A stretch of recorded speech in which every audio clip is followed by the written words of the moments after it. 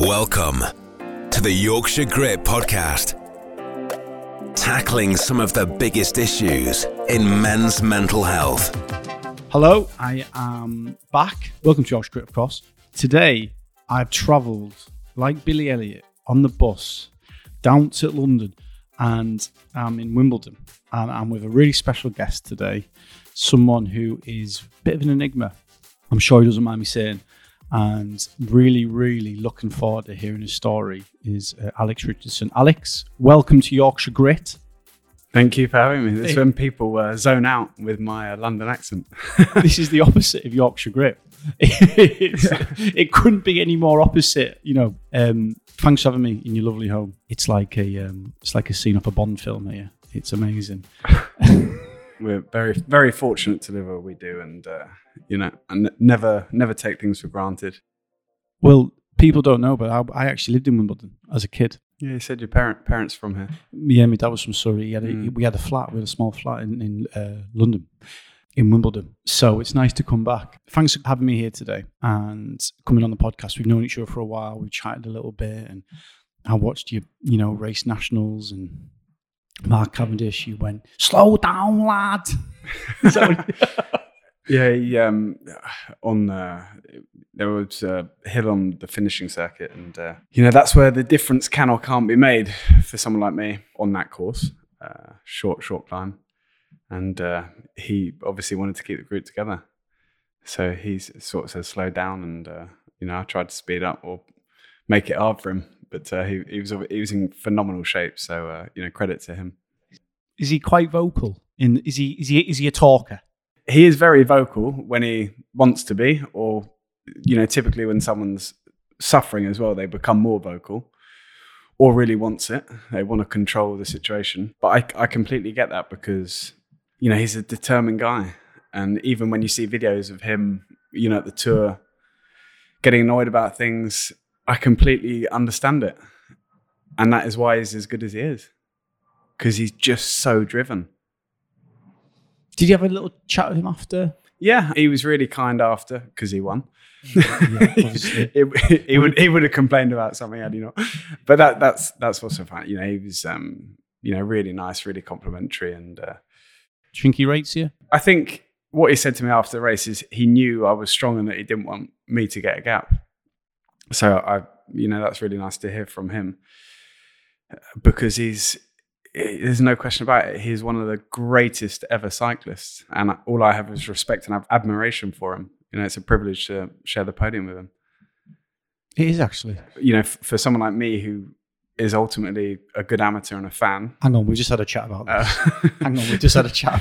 Amateur slash. But we all are, and I came into this 7 years ago, and when I came in, I was that guy riding around Richmond Park after work.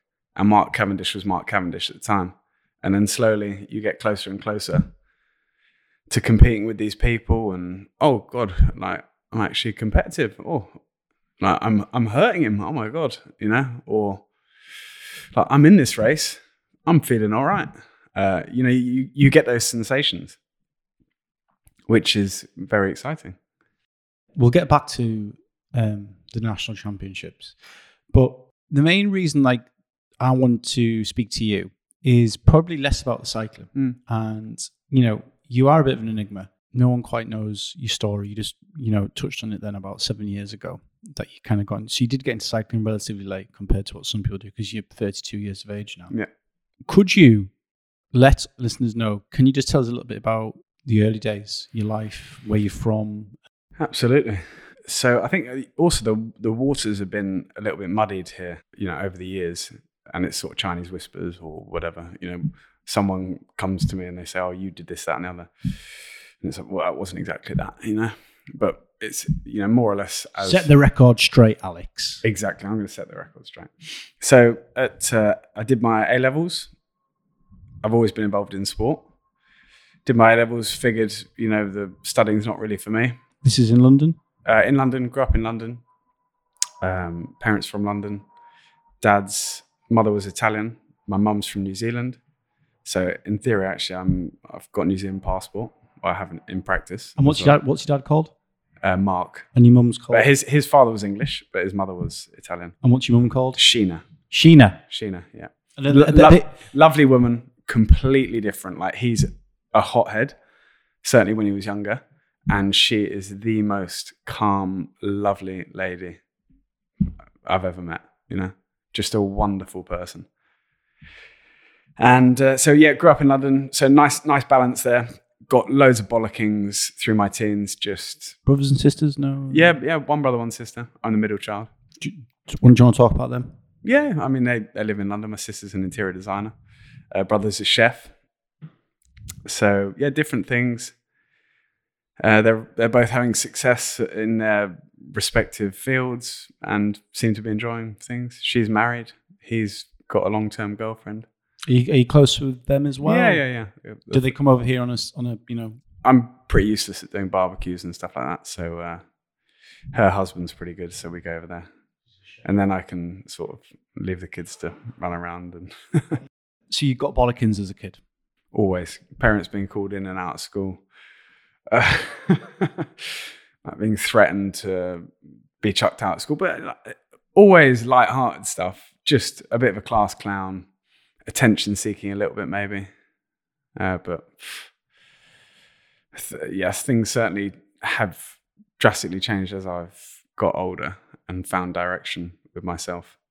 But I wasn't interested in school. That was the problem. I loved sport. I was always great at football, great at tennis. And that went on till about 18. I was in America on a sort of like a academy, Bollettieri Tennis Academy. And that's what I wanted to do anyway. Were you a tennis player? Yeah. I'm really good. Even now? I mean, you never sort of lose it. I can pick up a racket and still hit the ball really well. Honestly, I've hit a ball for 10 hours in the last 10 years. You know, I've just got no interest. I grew sick of it. I've almost scarred from 12 to 18 years old of getting up at 5 in the morning, doing it for 2.5 hours, like crying on tennis courts. And this was in America? This was for the latter part. For the latter part, yeah. But it all revolved around, in London at academies and stuff like that. But I just grew sick of it, and I've got no interest to do it. I didn't know that. I did not know that about you, that you were, because tennis is, my dad's a massive tennis fan. Yeah. And we used to go to Wimbledon every now and then. He loves tennis. I think tennis is the only sport that is one of the few sports like football that you actually enjoy doing it. Like, that feeling when you get topspin. It's like it's a lovely feeling. Because with cycling, you don't enjoy it. Like, if someone said to you, you've got to do 4 hours. You've got to do 4 hours this afternoon, haven't you? You said to me. Are you looking forward to doing that? I'm on about a 5 at the moment, but I think I can get that up to about an 8 in motivation. Okay. But the thing is, 3 days out of a race, let's say an 8-day stage race like Tour of Britain, something can only go wrong. So that's the only reason I'm not looking forward to this afternoon, because something can happen or not go the way I want it to go. Like a crash, like, I don't know, bad train. It'll be fine. Like, I've been here a million times before. So it will sort itself out. And I'll sort myself out. The tennis academy. Yeah. Didn't work out. Came back. Do you know why I think I grew frustrated with tennis? Because I had sort of top 100 to 200 talent in the world, but I lacked that finite talent that you need. And I didn't lack the drive or determination. It was more the talent. But it was the talent. And I just found that so frustrating. It killed me. And I used to get so angry with it. As you grit your teeth. And that's what I quite like about cycling. You can go out and get it all out and come back completely cooked. And you have no energy to give any more. I honestly live for that. It really makes me a better person to be able to absolutely get it all out and then come back and be a calm, caring father, husband, do things for my family, that kind of thing. Because there's no anger in there anymore. When you came back from the tennis, and how old were you? About 16, 15? 16? Yeah, 17, 18. 17, 18. Back to London. What happened then? I've also been raised, if you're going to do something, do it properly. Otherwise, don't do it at all. Is this Mark or Sheena? Mark, yeah. And always pushed, just told that you need to do stuff, get on with it. you know, there's no negotiation here. You do it. So I think certainly in my teens, he was very harsh with that.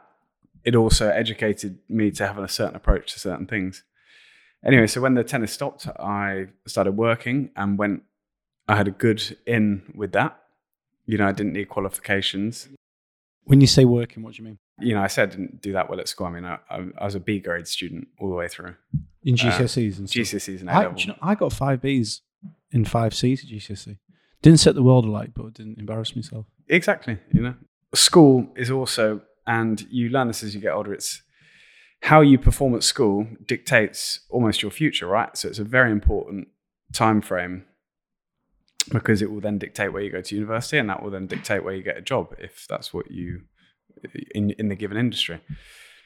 And you don't really realize that, but all school is an application to learn, an application to apply yourself, which can be demonstrated in 10, 15 different ways. Subjects, you know, but then you have sport, other things that you can expose yourself to demonstrate that. But school is the primary one, isn't it? When you're 15 to 22, school and university. But I didn't really realize that at the time. I ended up getting an internship at 18 while I did 6 months at university. Which uni? Essex University. And what did you study? Business and economics. And did you leave uni? Yes, I begged this guy at Tradition who I was put in contact with through someone. I can't remember who, but I basically managed to get a 10-day internship at Tradition. Which is that a business? It's a huge London broker. So what was I, 19 at the time? And I spent 10 days there and I just went full gas at worked out who I needed to go full gas to and tell him I want it. And he gave me a job. So I spent 8 months there. What a Tradition as a broker? Is this on the futures market? Is this futures? Foreign exchange. Foreign exchange. So I did dollar ruble. Fuck. And I was broking the swaps market, you know, with all the big London banks. Traveling to Russia. Hang on. Back up, Alex. Back up here. This is too exciting. You're doing this at a service. Dollar rubles. What the fuck is this? So a bank is going to buy or exchange a currency in large volume, and you're just putting the trade through. You're booking the trade. And how do you do that? But you take a commission off the value of the trade, a percentage, and you're operating on volume. Basically, you want to do as much volume and as much size as possible. You know, you have market makers, you have guys that are on the buy side, guys that are on the sell side, and they need to, you know, they've got stuff that needs to be leveled off every day, right? And what banks are like Merrill Lynch? Yeah, Goldman's, Merrill Lynch, Barclays.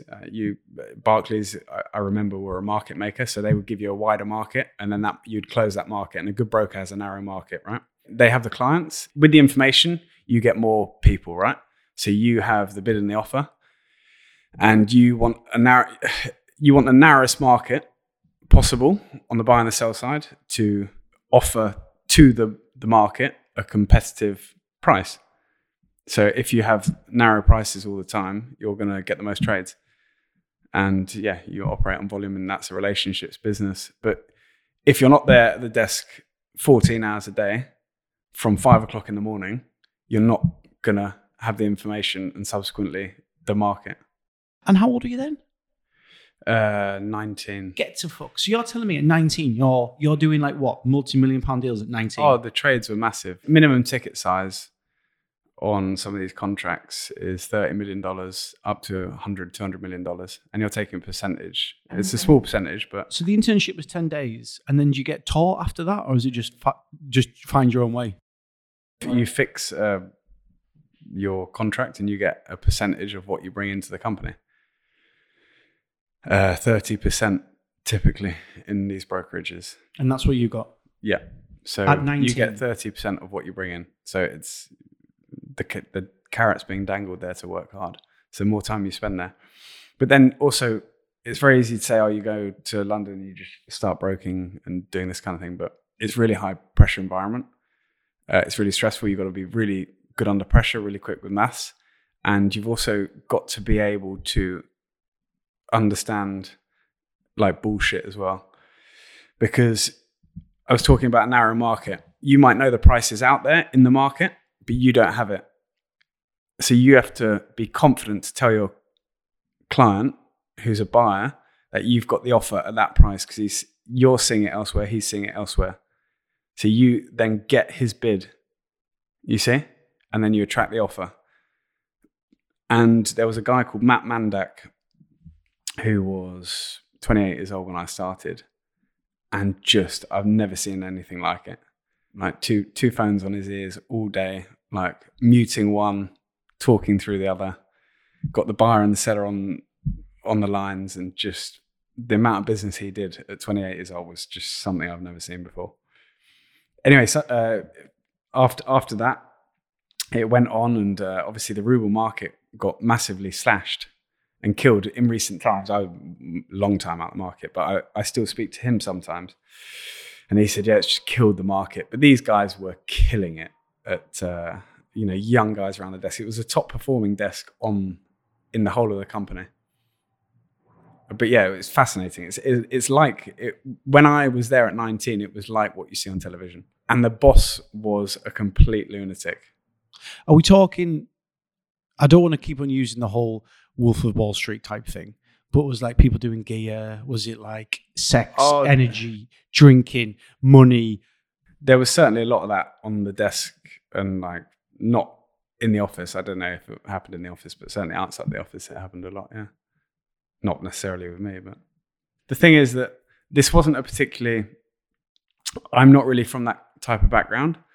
So where I understood the obsessiveness and driven side of it and performance side of it, I didn't really like the environment.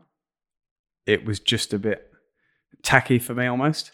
Would you wear the pinstripe suits and the Rolex? No. Like it was casual by then. It was becoming more and more casual work outfits. And where was the office? It was just over London Bridge. Fuck. Tower Bridge. The one that goes up. I forget. And then, so at 19, you were earning... Yeah, when I left, I got a good bonus. How much are we talking? Come on. Enough to buy nice cars at that age. But then I spent a lot of what I earned because that's what you do at 19. But yeah, I left and I bought a nice car or whatever. And then I went on to find another brokerage job. I really grew to hate that as soon as a year. But yeah, I got a payout and stuff like that. And I also had my dad who worked in the city. Was he a banker? Or he was in oil. Was he? And that was the natural sort of evolvement for me and where I went. So I went to work in the transportation of oil. But I had, good direction there. I had a good in with clients. I had some experience. So that was, let's say, business was directed my way and you could capitalize off that business. But again, you have to know your market. Even if you're moving oil around the world and you're finding a ship, you have to know your market in terms of like when the ship needs bunkers, because the guy that's moving the oil trader. Hang on, what do you mean ship needs bunkers? What are you on about? I was ship broking after that. And what you do is you find a ship to move oil around the world. How do you find a ship? So you speak to the owners of all the vessels. And I specialize in the Mediterranean market. And you load the ship in the Black Sea from Russia, and then you might take it somewhere in the Med. So you would turn up to work, yeah, and find ships, yeah, find people selling oil. No, the trader wants to move the oil from A to B, and he would capitalize on the price difference. And you have to get a ship to load the oil on a 2-day window, typically. The lay can, load the oil, and then move that oil to discharge at another location. And then you get a percentage brokerage fee on the cost of moving that oil. But the point I'm making is even if you have the guy that is giving you the business to move the oil, if your ship isn't there on time, if the owner's bullshitting you saying he can make the dates to employ his vessel, because then the more the vessel is rented out effectively, the less lost time there is, the more rent he gets, right? if it's in use all the time, if your house is occupied the whole time, it's not unoccupied and you're getting the rent for a month, an extra month, you know what I mean? The point is that you have to know everything that's going on in the market with those ships, how much fuel the vessel has, whether it needs to... what if it needs fixing? If there's something wrong with it, when it needs its MOT. But how the hell? All of these kind of things. I can't carry on this conversation because you're killing me here. This is just ridiculous. This is just ridiculous. I knew you had this background, but I'm going to become obsessed here, so we need to move on quickly. The point is, you need to sit at the desk the whole time to know all the information, because the second that ship's late, that's your fault as the broker, because the guy that's trading the oil is paying a fee for picking up the oil late. There's all sorts of fees incurred, so you will not last very long. It's all very well having the business, but it's another thing getting more business and maintaining it. Anyway, I developed off the back of that some really good relationships. And in the end, I did it for 6 years. In the end, I would go out to lunch and I have such good relationships with young guys in the market who are in powerful positions. They were, I don't know, 5, 6, 7 years older than me. They would do the deal direct with the owner because it's quite a transparent market and you have to nominate a broker. So I'd be sitting at lunch, sending the last done contract, filling out the details in the template and getting the brokerage fee. It was really unsatisfying. And I was going to go like, yeah, fine, I might do quite well until I'm 50. But what have I actually achieved sending an email and sitting at this desk the whole time? How much are we talking per transaction there? Oh, there were points that I'd make tens of thousands a day just from doing nothing, like regularly. You don't seem happy when you say that. I wasn't, no. But I've changed a lot in that time. And there's things that I find a lot more enjoyment and satisfaction out of now than doing that. I don't need the fastest car. I don't need, that's not confidence as a person.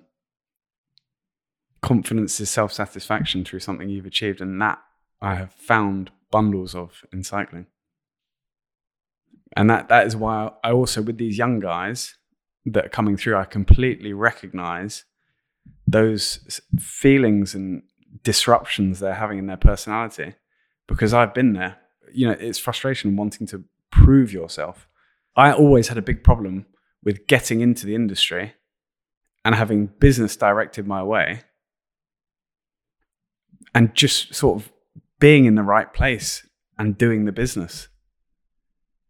It's a bit like coming through the British Cycling Academy in Manchester. You see these young guys, they don't necessarily have fantastic results or Palmares or show exceptional talent, but they're in the right place and they filter in with the right people, right agent, straight in Ineos, straight in the top world tour teams, but they're nothing special. And I'm not saying there's anything wrong with that. It's just a way of the world. When I was started in cycling, I was like, God, I'm better than these guys. Why can't I get a contract? And I found that frustrating. But then you take the rough with the smooth, and I'm very lucky for many things. And some things you have to push through more barriers to get where you want to be. And that's why I would never complain, because that's just how it is. As much as I want to talk to you about this city stuff for the next 2, 3 hours, 5 hours, we can't. We need to move on. When did you finish in the city? 25. Retired? Well, an indefinite break, let's say. And is that when you became, Richmond Park hero? You found a bike. Was it one of those mythic moments where it's like, wow, I think I found...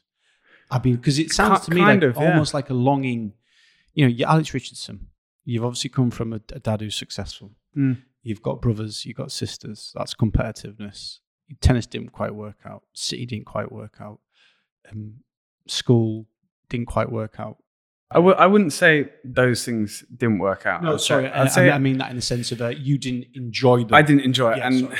I could have, with the school, fine. I did fine, and then with the work, I could have done that for as long as I wanted and had success in that, but it didn't do it for me. No. I think that's a really important point. So how did you find the bike? How did it come about? So with the cycling after work, at 21, I was married with one child and then a second to follow. So we had kids as well. You know, William was 4. With the lady upstairs? Kiara. How did you meet? Just in town, actually. She was visiting a friend for the weekend.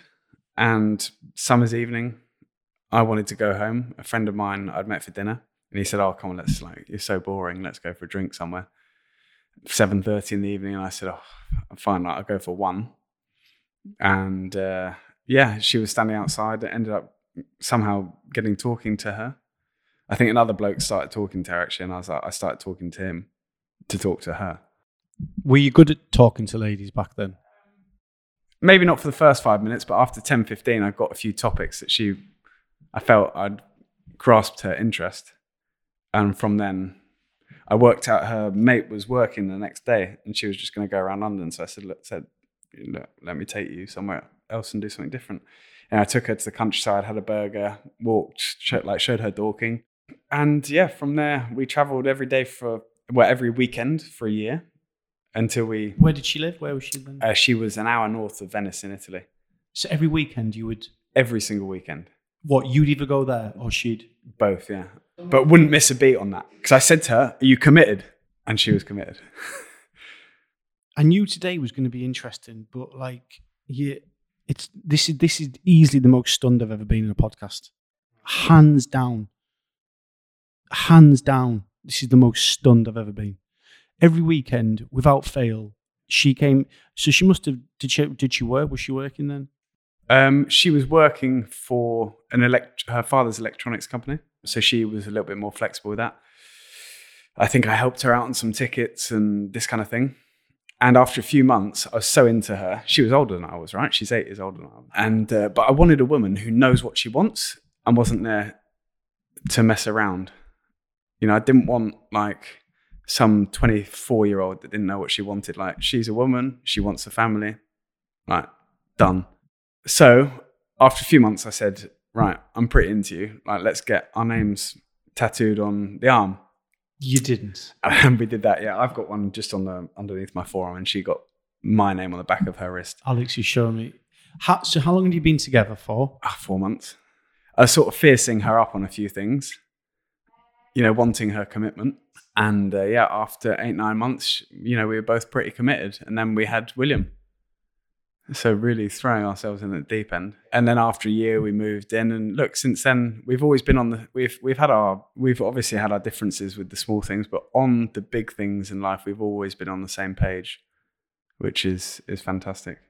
And she's amazing, she's super. To put up with me as well. Well, to put up with a cyclist. Yeah, right. The Yorkshire Grit Podcast. This first half of the podcast has been phenomenal. You are a cyclist. Let's get back to cycling. I hope I haven't bored everyone too much with the detail. Have you, fuck? How did the cycling, just go, please. Just impress us again.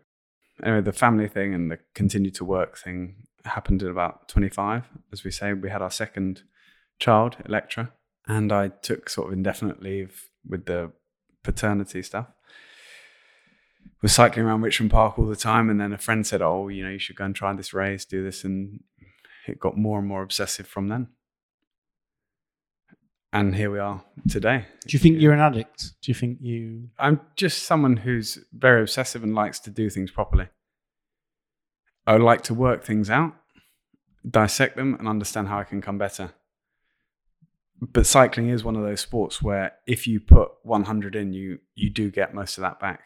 True. Do you know what? I couldn't agree more with you. I remember when I first started out, I said that.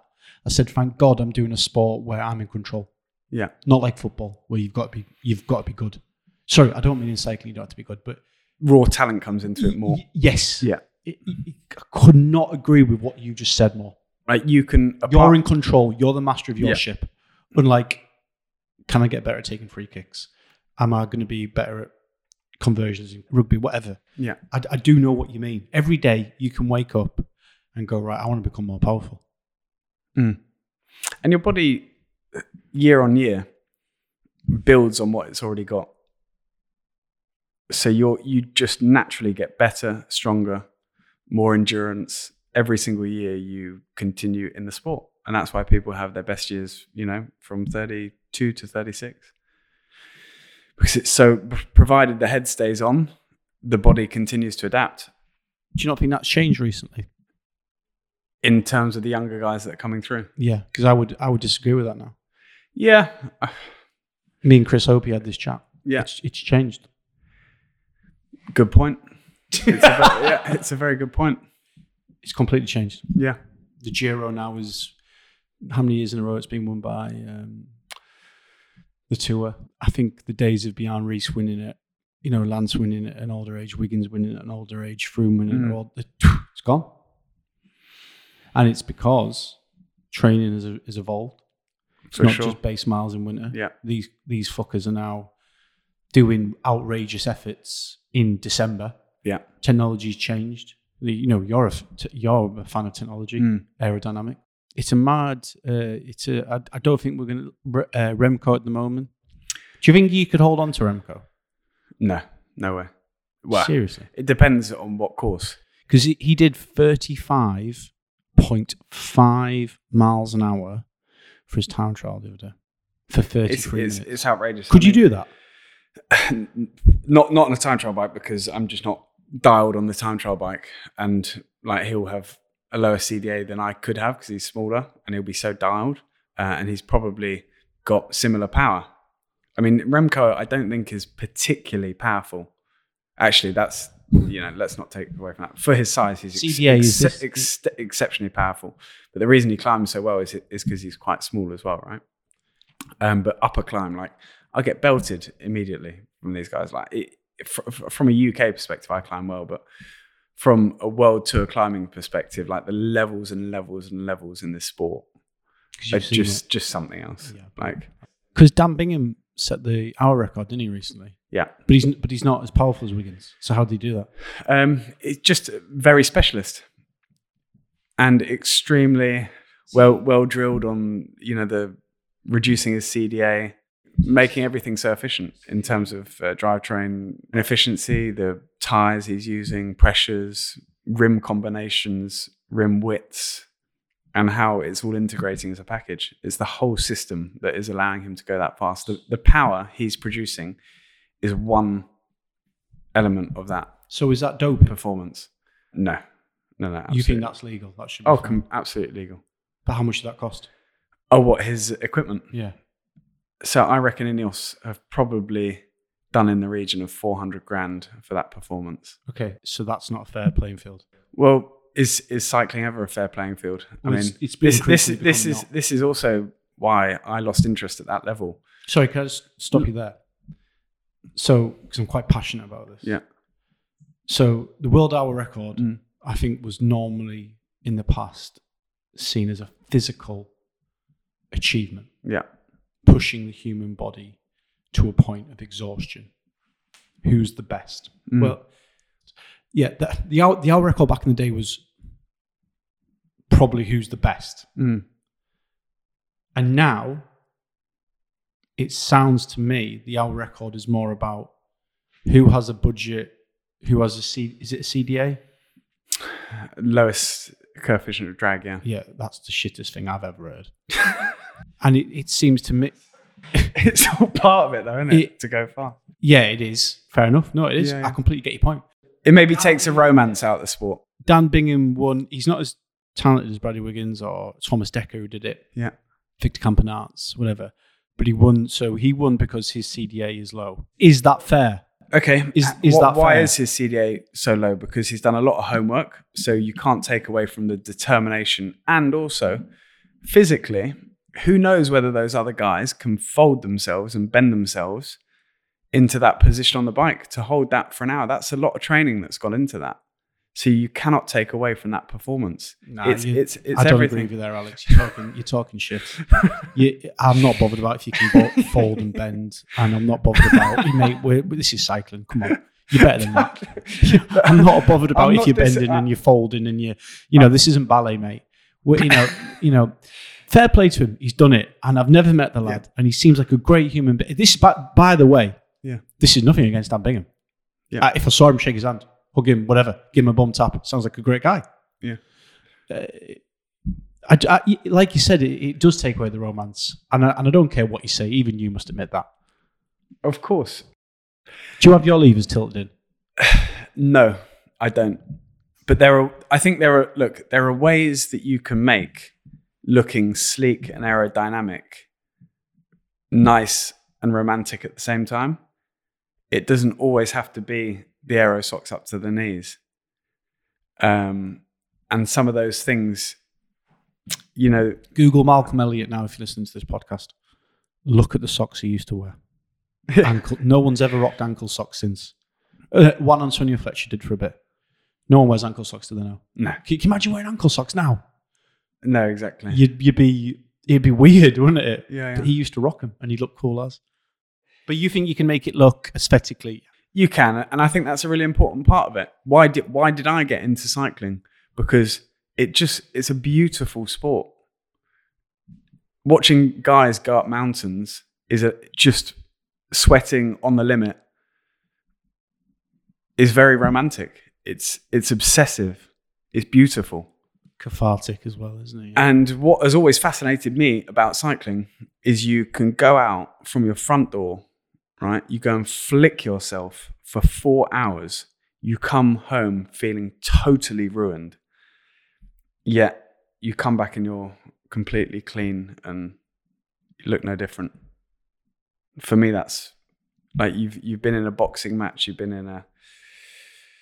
You know, I've just had a moment there that I haven't felt for years. I've just had an overwhelming sense that I want to get on a bike and I somehow want to try and beat you. Not that it's ever going to happen, and not because I don't like you, but you've just motivated me in a way that I've never had. I don't know. You kind of took me to a place there that I've not felt for years. Like, you've made me kind of like dream. You've made me kind of like, and that's what I try and do every day with some kind of a challenge, whether it's an hour, 2, 3, 4, 5 even. Like, I want to have that freedom and experience when I'm out on my bike and just go and come back feeling what an amazing experience. And it really is. It's very unique in that sense. And as you get older, legally, you cannot get those highs without having repercussions or damages off the back of it. Amen to that. I know that. Yeah, I know what you mean there. Yeah.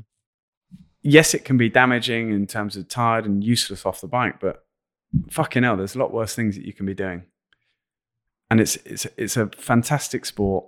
I've met fantastic people doing the sport. So many more people than I would have done otherwise. And it's so genuine as well. The relationships that I built in the sport are so genuine. I've got people that will help for whatever, just through the love of the sport. And that's very pure. In business in London, you don't get that. Like, what can you give me?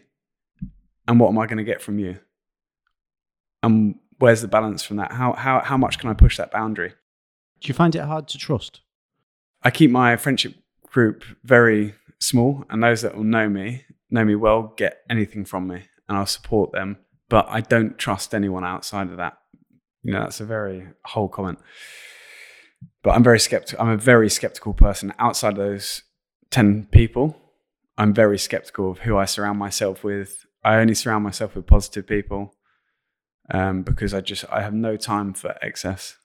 And that's why I get on so well with someone like Jante, because he's just such a respectful, driven person. He will never ask anything from someone which he wouldn't expect from them himself. And frankly, like, everyone else can do one.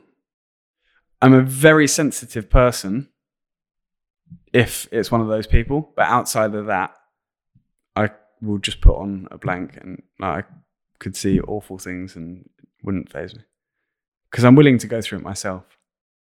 We were saying earlier that I'm a little bit. I look back at my time training in Leeds, and it was quite negative. And there were great times. Yeah, but no, very interesting what you said. But on the whole, I look back at it, and it was not far from bullying. Definitely. And I wasn't strong enough at the time because I wanted to get better. So I put up with the shit. Of course, yeah. Of course you do. Because you don't want to train on your own. Yeah. You want to be in the clique. They know who they are. And the reason why... Who was I speaking to about you? and Yanto the other day. I was speaking to someone and I said, no, you'd really like them because they're positive. Mm. And he went, what? I went, nah, you'd if you went out training with them, you'd love them because they're positive.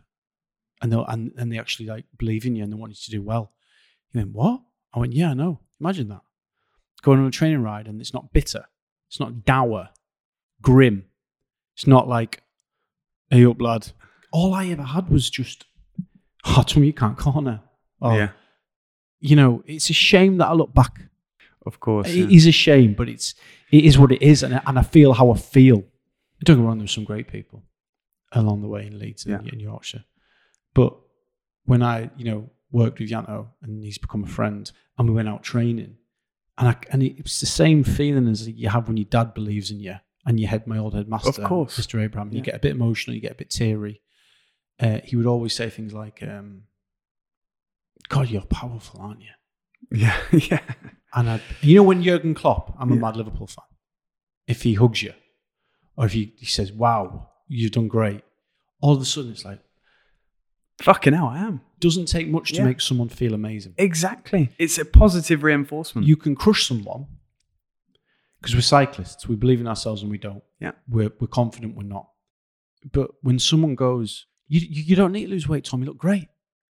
Of course. I was like, what? He was the first person who said that to me.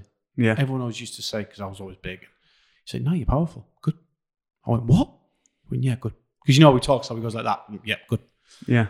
And I was like, oh, all right. And then like you leave, you say goodbye, and like you go home, you're like, I think I love that guy. And then like, and I get the same feeling with you. There isn't this kind of, and look, it's sport. There isn't going to be, we're not all going to be lovey-dovey, because that wouldn't work. Yeah. It has to be quite fierce. Of course. But it's really refreshing that the first thing you said to me upstairs was that you love to see people do well, because I'm trying to get you in contact with this guy to ride with him. And I'm sure you'll go out with him. Yeah.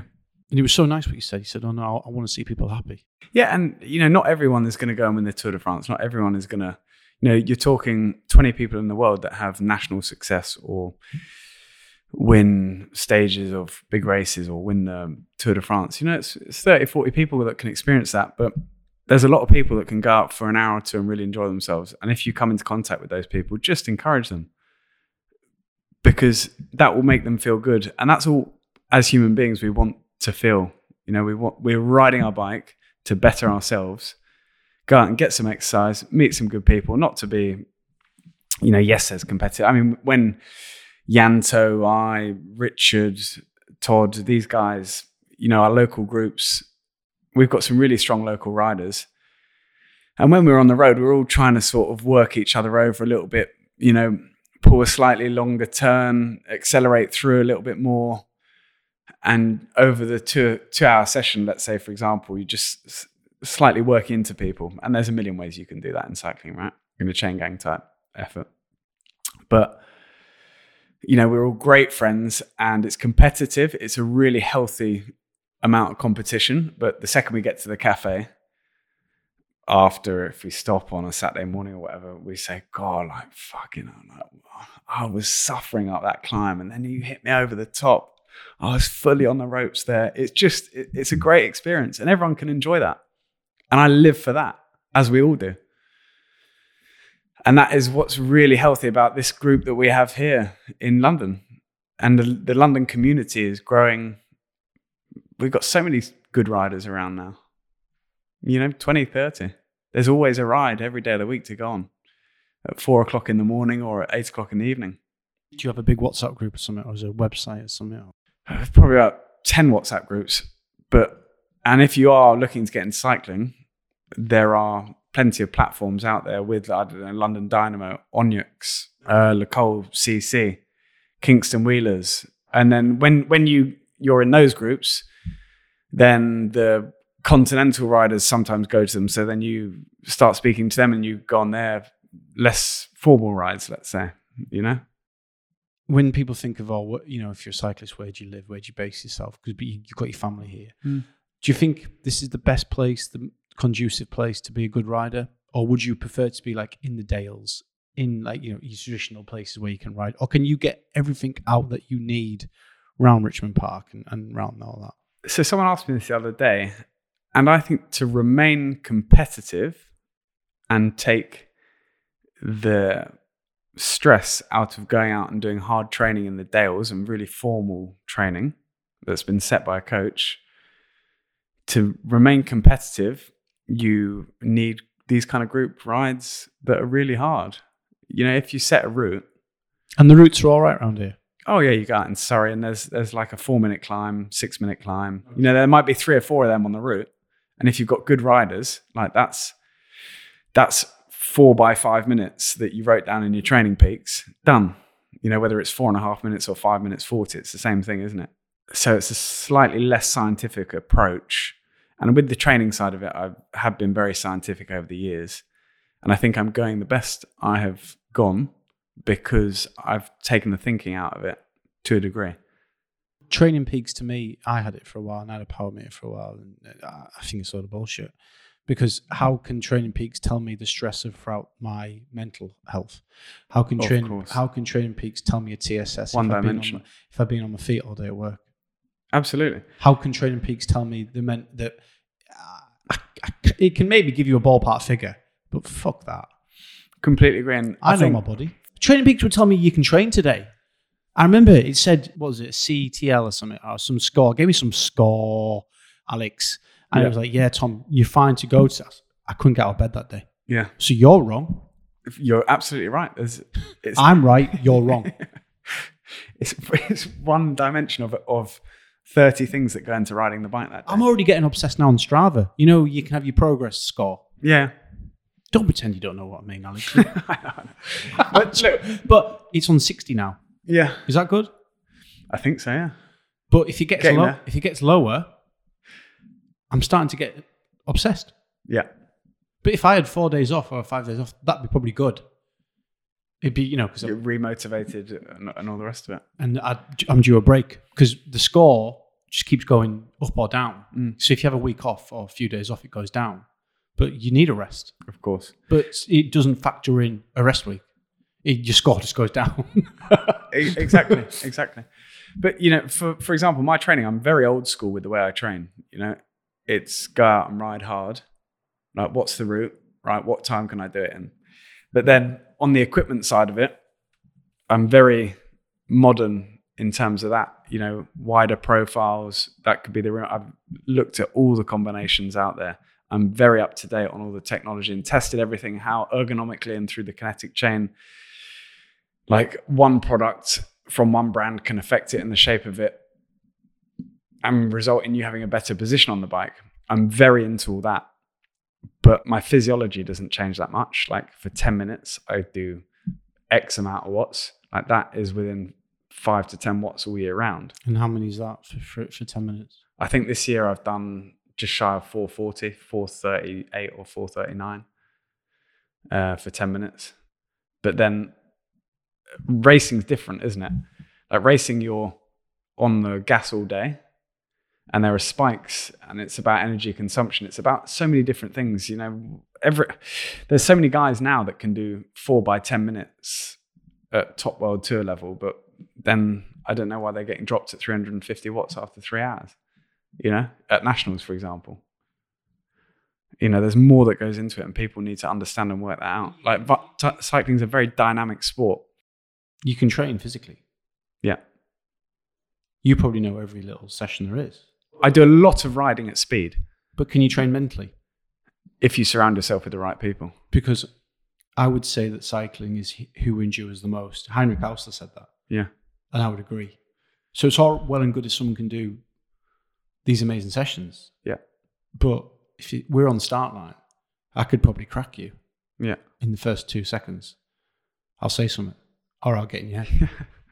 I used, you know, I would, back in, you know, I wasn't that good. I couldn't train very well. I found it very hard. I could do the hours, but I couldn't go hard. I could never do time trial efforts because I just got bored. Yeah. Couldn't do it. Bike race, you'd have to kill me. Yeah. That's something that's innate as well. It's a privilege.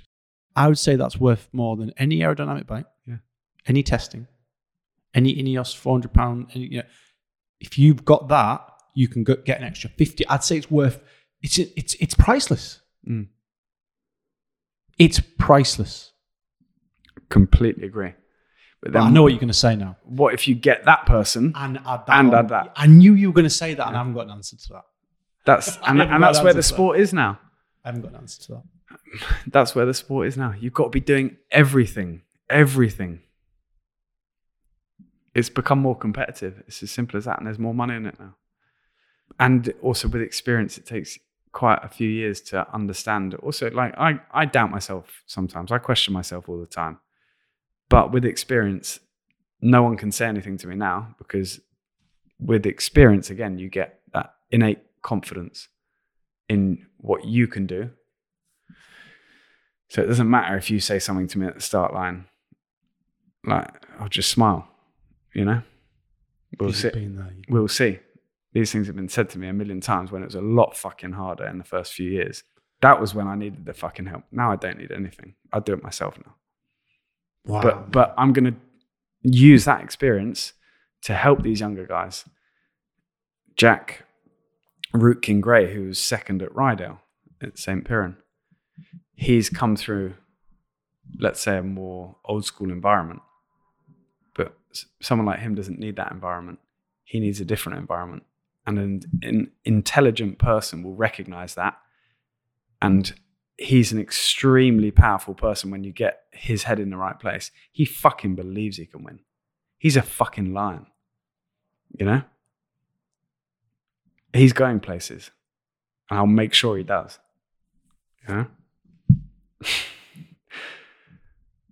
believe you. But that's what they need, and that's what these young guys need. Like, allow them to be someone. Just because they don't fit that first mold. Do you think you were a victim of previous success before you came to cycling? You can dress it up in a million different ways. Like, I'm happy with who I am now, and I'm very lucky. I could have had more luck in cycling. People could have helped me more. I could have got on teams, but then there are worse examples than that, and there are better examples. You make your own luck, and every day I wake up and I love riding my bike, and I've got a wonderful family, and I'm very lucky. So if something doesn't go my way one day, then I need to get over it and get on with it. That's my view anyway. And what's the solution to that? How do I make it better? How do I make it more enjoyable for myself? And that's an issue I had with the World Tour level. The Alpecin thing, did you just not enjoy that? I did, but you got into the sport, and what drives me through the sport is excellence and working out how to be excellent. In Alpecin, it's a Belgian team, and let's say in my case, I was pigeonholed into riding on the front. I can do that quite well, but there was nothing else more there for me. And I recognized that was the right thing from management to employ me for that kind of role. But for me also, it didn't really do it for me, right? So that's just like any other business situation. It works or it doesn't. But, you can stay there and do that role and become more and more dissatisfied and whatever and just go about. But then, they've got Van der Poel and they've got all these other guys that can deliver. So too right. You back them. Did you meet him? Was he? Yeah, lovely guy. Really, really nice guy. And I still speak to the management. I've got a great relationship with them. What was he like to train with and race with? So I will never forget on a training camp when we were riding up this climb at, 370, 380 watts, and everyone's breathing in the group quite heavily. And he decides to attack over the crest, right? 45 seconds from the top. And someone like me, I can then, or most of the guys in that group, they can then do 5, 6, 650 watts over the top, and that's enough. But he just snapped through the cassette, and I've never seen someone take off literally the only way I can describe it is a motorbike. It was like a motorbike going, just turning the throttle and going full gas over the top, up to 35 miles an hour over the top, not 26, not 27, up this hill from threshold. And that is the strongest quality he has that ability to go really fast, recover, and then go really fast and recover. So he's always gets himself, he's got the tools to get himself in the right place all the time and make up all sorts of mistakes. And just a really nice guy, like just likes riding his bike, doesn't care about anything else. Not interested in like what someone's written on Training Peaks. That's also another thing. The really good guys that I've met over the years are less and less scientific about their training. Like they just go out and ride fast or ride an effort fast. But that's also it. Riding at speed is not about how much power you can do. It's a combination of the two. Like if you can't sit on the bike properly, then you're not going to go fast. Wow. Right. Aims then. Let's just quickly, what, you got the Tour of Britain next week. You're at St. Piran now. You're 32. You seem like you're in a really good place. Yeah, I'm quite happy with it all. I was speaking to a few teams about doing stuff at World Tour level and helping where athletes, the younger generation that have also seen me come through, helping them develop, because I really think there's a lot that I've learned over the years, be that in aerodynamics or a combination of how the bike responds dynamically as like a performance consultant type role. Also, the geometries in certain bikes, I think they can all be changed, but I'm not going to say too much because people need to work all this stuff out for themselves, right? So I'm definitely interested in doing that type of role, but it needs to be at the top where I can make a difference. I'm not interested in doing it at some mediocre World Tour team that are just making ends meet, that don't have the budget to invest in the riders. And I'm sorry, it's part of the sport, which we've talked about. It's an unfair part of the sport. And the reality is, no matter how good some of these riders are in an education first, if they're riding a set of wheels that are 400 grams rotational weight heavier than a Jumbo Visma, like you're just not competitive. Like the guy can do 5 watts more than you, 10 watts more, 15 watts. Getting belted, mate. I love you, but in the same breath, like we're the opposite when it comes to. But that's just because I've missed out on the last 5 years, and I'm not. The technology is so far ahead. I'm not like if you'd have seen me back in the day, mate. I reckon you've had a breakdown if you'd have seen me riding on my race bike. But it's also reassuring that why did you get dropped? Well, actually, do you know what? It's not all you. There's these 5 different things we need to look at. Your psychology on the day, like the wheel set you're riding. I'm doing work with a friend of mine now. Like it's so anal the work we're doing in terms of we're breaking down wheel sets on the market and the rim profiles and doing different combination of hubs and spokes and different types of spokes. And there are what's coming off the shelves is so far from optimal. But yeah, the teams, they don't have time to look at this, like the logistics that go into just getting the riders to the start line. So go on then, what are the best wheels out there? And these are Chris King hubs, Zips? Yeah, so Chris King hubs are super heavy. MB have heavy rims. Is that good? The trend is to go like a wider internal diameter now. I could tell you a combination, but it's not actually ERTO certified, so I'd be telling you the wrong thing. But you can run combinations out there now on, say, for example, hookless rims with some clincher tires that are light and really fast, and you can there are hubs out there that are really light as well, but it's more rotational weight and wheel depth and width. But all those different combinations, the tire and how it interacts with the rim, is worth a lot. Yeah. What about bikes? Balance of weight and aerodynamics. Pinarello still good? I really like the Pinarello. I did really like it. But there's one fundamental flaw in the geometry of that Pinarello, which means you'll always be compromising. Go on, what's that? Ineos need to work that out for themselves. You being serious? Fully serious. And I don't think they have. It would take 2 years to develop, but they need to really look into the geometry of that bike. Oh, and you reckon you found that out? I know it, and that's why I've sold my Pinarello. Are you on an S-Works now?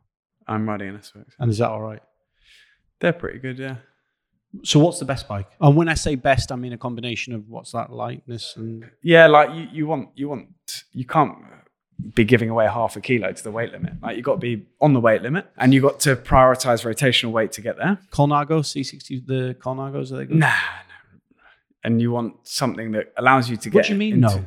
Tadej Pogacar, what do you mean no? UAE Emirates are, you don't rate them as a bike.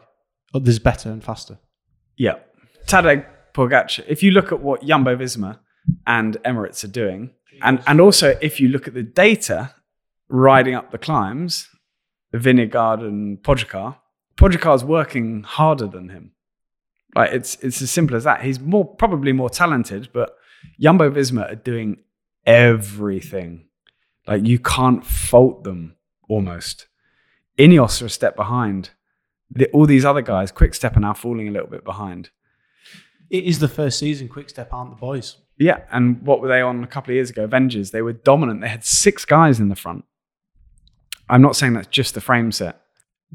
All right, now I'll start to agree with you. Because I did think this. I've always looked at Quick-Step. They always win the most races every year. Now it's equal. I think it's 40, 41, and 41 between UAE, Jumbo, and Quick-Step. Yeah. You look at Jumbo. Those Cervelos look dangerous. They look quick. Yeah. And do you think they've got that dialed in? I think you can still get the aero bike better. But is this not going to develop into like Facebook, like it's never finished? It probably will. And the sport's constantly evolving, but is this making... we're going to have to do a separate podcast on this because we'll never agree. Yeah. But to me, the need... They banned a certain type of swimming short in swimming for the Olympics, didn't they? Because it was unfair. Yeah. Do you remember that? Yeah. So surely they're going to ban... this can't carry on. It's not sustainable, Alex. It's not sustainable. They have guidelines, don't they? And if they're meeting the guidelines, then they can always go as close to that boundary or as far away. Do you think time trials should be done on road bikes? I think time trialing's it's a very romantic side of the sport. It's been there for years, and it's a very pure effort. It's not something I particularly do because I prefer to work out the road cycling. Road cycling is what does it for me.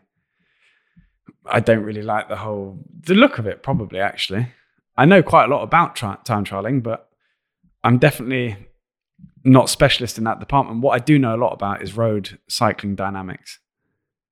And all these things you say about the equipment side on the road, and the beauty of the road is that the Pogacar or the next guy can still win because he has more or less power, because there's more that goes into it. His psychology on the day, how motivated he is, fueling, sleep, his pillows, I don't know, it could be anything.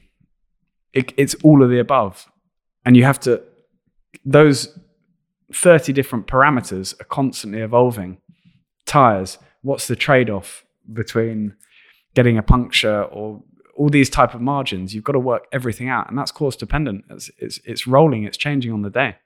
But there's certainly trends and formulas that fit most people. The Harry Tamfield, he's quite into all that, isn't he? Yeah. Did you get on with Harry and Dan? Yeah, do you know what? Harry, on one of my first years, was one of the guys that opened my thought process to this kind of thing. And then I've really got exaggerated and got obsessive with it for the last 5 years. You should catch up with Alistair Brownlee as well. You and him would... I saw him the other day. I told him I was coming down. I think you and him would... He's Ironman and he's tough. Yeah. And exactly. And then at the bottom line of it, if you can't... He doesn't look into any of this. Yeah. Oh, no, he has started now. But then if you don't want to suffer on the day, or if you can't grit your teeth, then go and do something else. Don't turn up. That's a massive part. But keeping these athletes in a healthy place is a very powerful thing.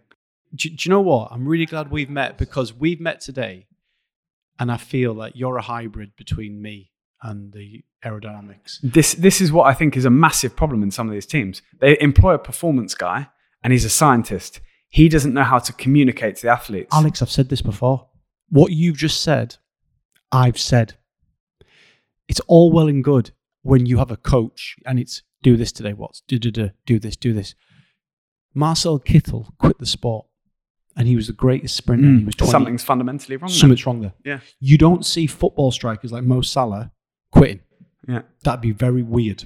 It doesn't fucking happen. Yeah, good point. Roger Federer didn't quit. Pete kind of quit. He just got top 10 of the world. Great cyclists quit at young ages all the time. I go on Pro Cycling Stats and I look at the graveyard of 26, 25. It's a very short shelf life. And they quit. And it's not because it's too hard. They love cycling. These guys love cycling. If they hadn't have maybe been faster,